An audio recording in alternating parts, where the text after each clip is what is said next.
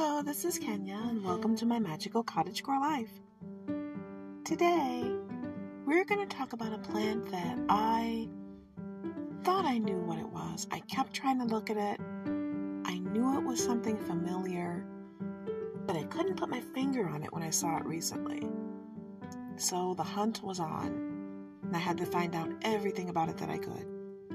And usually, there's some edible or some other kind of folkloric anecdote that I'll see, but this plant stumped me for quite a while. But once I got hold to it and was really into it, I began to appreciate it just for what it was.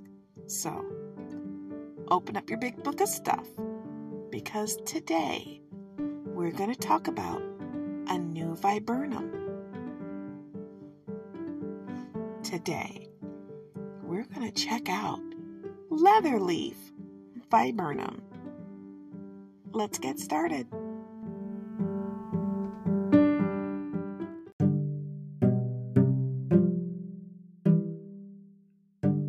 Now, sometimes it's really hard. It's really difficult for me to say a name. So when I say this name, understand it's not going to be perfect, but very few of us are. But it's important to know the Latin names so we know we're talking about the same plant. So this plant is Viburnum rhytidophyllum, or rhytidophyllum, depending on whether or not I'm pronouncing it really correctly. And I know that I have some listeners who are cringing for my pronunciation, and that's okay. But you want to know it's the right plant.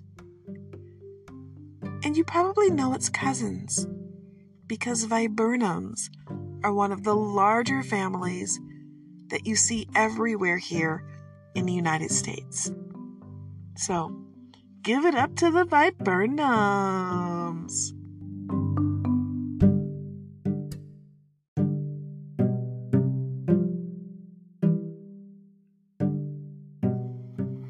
Now, the thing about this particular plant, it's actually an evergreen shrub, but you've got to be very careful with it. And the reason I'm saying that is because, as you know, children love anything that's pretty.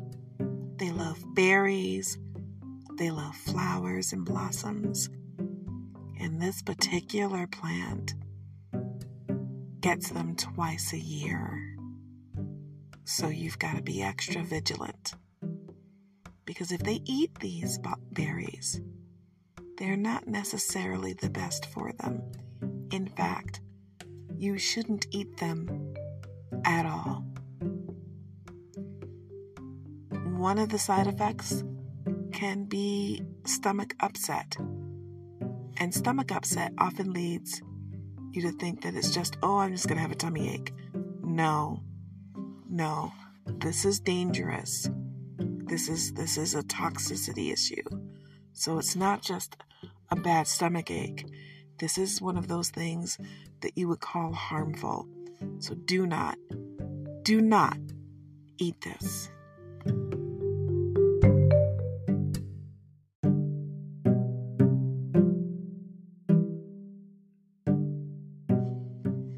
This plant is really pretty, and to me, it kind of looks like skin, which is probably why it's called leather leaf. It's very durable, but you know who really loves this plant?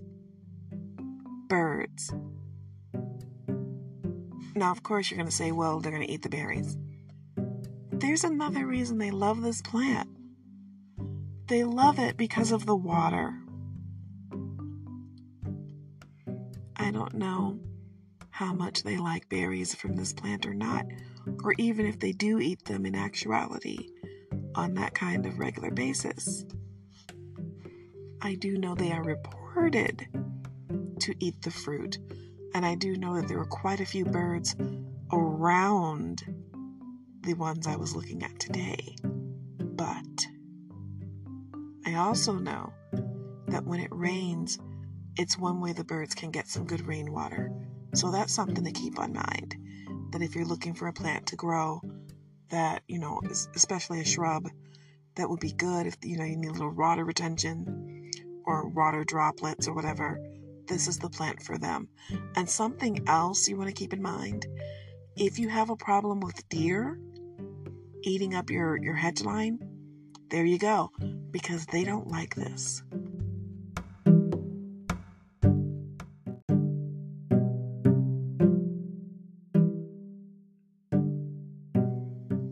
But one thing that's really nice is that you can actually cut off the flower clusters and use them in arrangements. You want to be careful though, because like in anything else, there's always the chance that you have a sensitivity.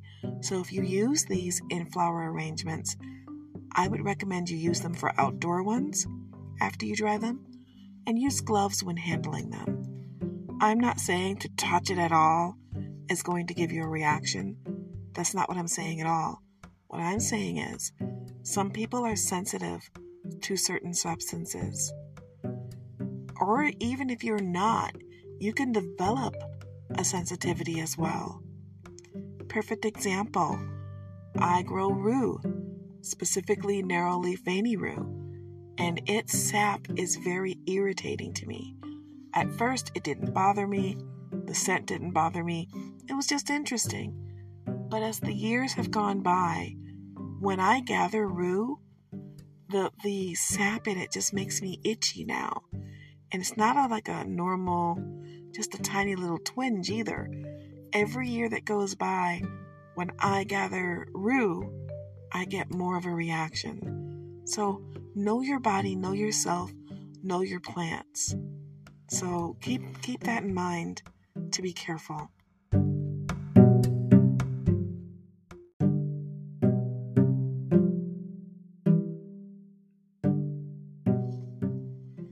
Something I want to also point out, this is not one of those cases where one plant can be substituted for one of its cousins. You don't use this plant for a medical substitution.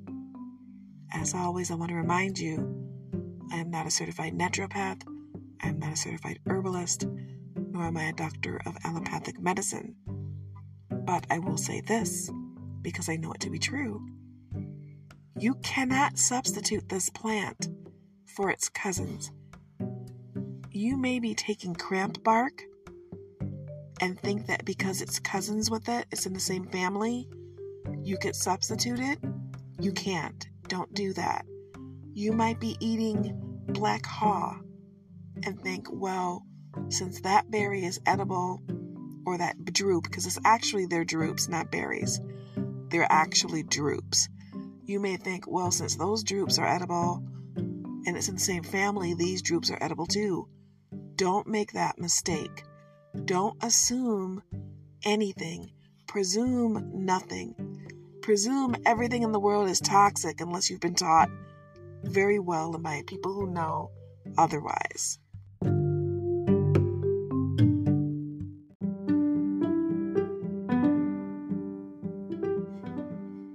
But all that aside, I do recommend planting this plant because it is really pretty. This shrub is really gorgeous.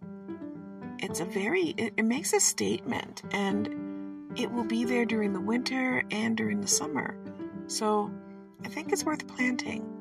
It's not native to here though. It is from China.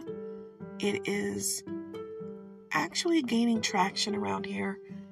It was brought over, according to the reports, in 1900. So it's not a brand new immigrant to our world. But the thing is, and when I say world, our Western world here in America, the United States. But the thing is, you don't want to let it go unchecked. Don't bring it to an area where it can upset the ecosystem and take over, okay? Always be mindful of what's in your area. If you're using it in a park, that's probably fine. Using it on a farm, take a look around and see what's there. It's really good for that area, but always, always, always check to see what else is there. And check with your local extension office. Make sure it's allowable in your area. I like to share new discoveries with my friends, and we're friends, right?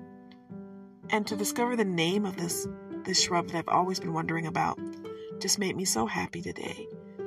So I hope it's going to bring you some happiness to know it too. And I hope to see you here next time finding some happiness, listening to my magical cottagecore life.